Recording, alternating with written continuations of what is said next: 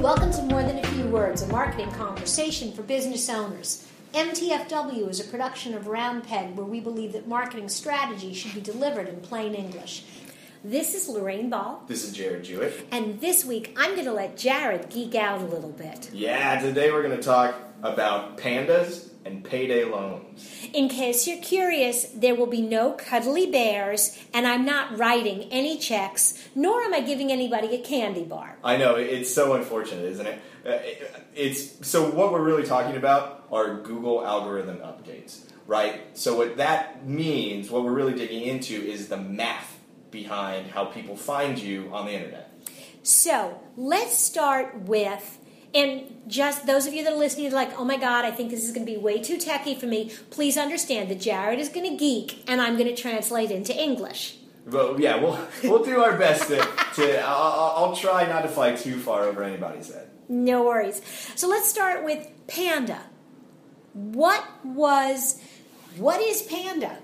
Okay, so Panda's been around for a few years, right? Google likes to make all of these changes to their math equation and name them after cutesy little things that begin with a P, usually. And Panda was Google's way of saying, hey, look, there's a lot of information on the web that is meaningless, that is very repetitive, that's very thin. People are writing about their products and services in a way that it just really isn't helpful to people who are searching on the internet. And a lot of those web pages were showing up in Google's results. They're saying, well, we're doing a disservice to the people who are using our engines, so we need to write into our equation that these aren't worthy of being found. So, step back for a moment. Why does Google care what shows up in your search? It's very simple. At the end of the day, Google wants to sell ads. And they know that if you use the Google search engine and you get garbage, you'll stop using Google. You'll go to Bing or Yahoo or somebody else.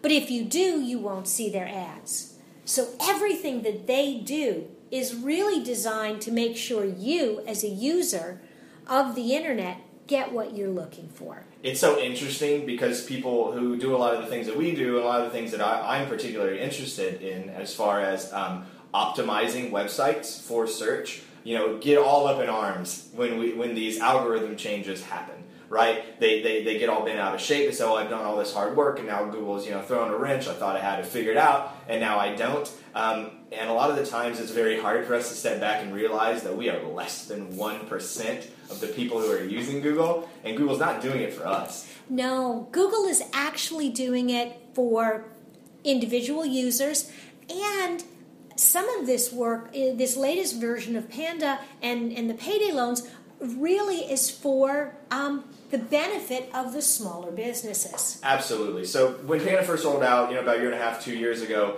it just demolished all these websites. And there were some websites that were kind of over-optimized, but still didn't have great content. They got hit too. So we're actually in the fourth iteration now. Okay, but I'm going to stop. Sure. Over-optimized. What that means is, and a lot of web designers used to do this, and every time we get to a website that looks like this, I want to cry a little bit. You have a page of information that the human beings can read, and maybe there's 200 words, but hidden in meta titles and in hidden text are strings of keywords that the designer was hoping the internet would latch onto and drive traffic to their website.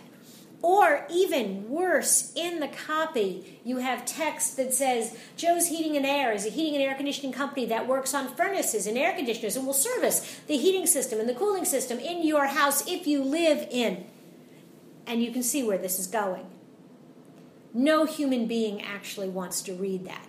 And over-optimized sites with repetitive keywords and irrelevant keywords that were just used to scam you and drive you to the website, Google's getting wise to that. Yeah, they'll never be perfect. They'll never have a math equation that really simulates exactly what you're looking for, but they're doing a darn good job getting close. So what we're looking at right now is Panda 4.0. So it's really the fourth major iteration of this change. There have been a lot of minor ones, and like I said, that first one was incredibly impactful. This one's a bit of a softer change. It's really kind of a final cleaning out, in Google's mind of this really low quality content. So if you're a small business who's been doing a great job creating content that really is about your products and services and how they can help people, or maybe industry trends and news that have to do with your business, you're good. You're golden. Don't change. The funny thing is that a few years ago, I sat down with probably half a dozen web designers, and they were all into this SEO stuff, and they were talking about linking and cross-linking and meta tags, and I got a headache. And it's not because I didn't understand. I just got a headache because I thought to myself, it's so much gaming. And so I went back to Roundpeg, and I didn't change what we did one bit. I kept us focused on writing good content with relevant keywords. And the funny thing is, we started showing up on page 1 of all the searches that we wanted, based on the fact that we had interesting information. And that's what it's really been about all the time. It's just a matter of Google evolving their product. In the past they started with the most crude version they could have, right? And then they iterated on it over and over and over again. And as it evolves, it gets closer to what we're actually trying to do.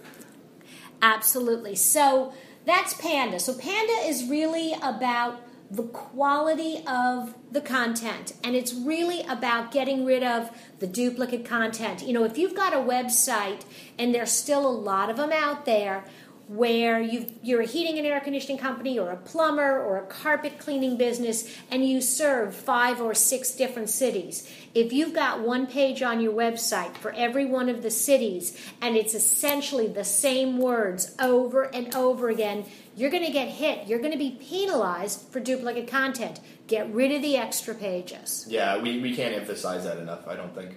So now let's talk about payday loans. Yes. There's no money involved for us, but actually it seems, I guess, that companies like eBay may be losing a little bit of money. Yeah, and hopefully at the end of the day, if you're a company that produces products for consumers, hopefully you'll see a little bit of money rolling in. So this is the second iteration of the payday loan update. And what it's really supposed to do is cut down on sites that are really getting a lot of traffic because of their massive volume of product-related keywords. When you've got a site like eBay or Amazon, there are millions of products, and every one of those products essentially exists on the internet on its own little page. Mm-hmm. And when Joe Retail Shop puts up their retail shop with 100 toasters and crock pots and blenders, they can't compete. Yeah, it's really difficult because think about it. So that guy's got one page on that one type of toaster, right? Well, eBay, every time someone creates a new auction for that type of toaster, they have 1,000 different pages on just that one type of toaster. And it's very hard, you're right, for Joe Appliance to compete in that market. And Google is very, very cognizant of that and very aware of that. And there are a lot of people, especially in foreign countries, but to some extent here in the U.S., that kind of take advantage of that and even make their own retail sites that are just spam-filled content trying to sell you these products. And what Payday Loan has done is gone in and really started cleaning some of that up, right? And really for the websites that are offering these products and writing good content about them, they're going to show up a lot more often now. And that's the key. If you are a smaller company and you have a smaller website, but you want to sell products online, you can't just put up a picture of the product and 2 or 3 sentences. You really have to start getting richer and deeper with more and more information that will give Google something to sink their teeth into and allow you to come up in the search engine rankings. Right, because if you don't, you're just going to fall in with the rest of the riffraff. I mean, it is a cold and heartless robot. I mean, if you're not giving it exactly what it wants, just throws you in the trash bin and moves on. So, we've been writing content, and we've been writing content for our clients for the last few years, and it works. And it has the results have actually continued to get even better. We're seeing we're seeing our own traffic, but we're seeing our clients getting 25, 30, 50% increases year over year in traffic and page views. And I'm excited about Panda and Penguin updates because I think that's going to get even stronger. Yeah, it's going to be huge. I mean, we do deal a ton with small businesses. Those are our primary people that we work with, and it's awesome for them. I mean, this is great because we've really been pushing for them to have this content that people want to find on the web. They actually want to go to these websites and read about these new products and services or cool industry trends and things that are relevant here and now to people, right? Because people don't want to search for all these things and then get 50 results that are all spammy and have maybe you're right, like you said before, 1 or 2 sentences of terrible content. No, not at all. And Google is well aware of that, and they're doing everything they can to fix the problem. So, if you've enjoyed today's trip to the geek side, be sure to read some of Jared's other blog posts on roundpeg.biz. This has been another episode of More Than a Few Words. Thanks for listening.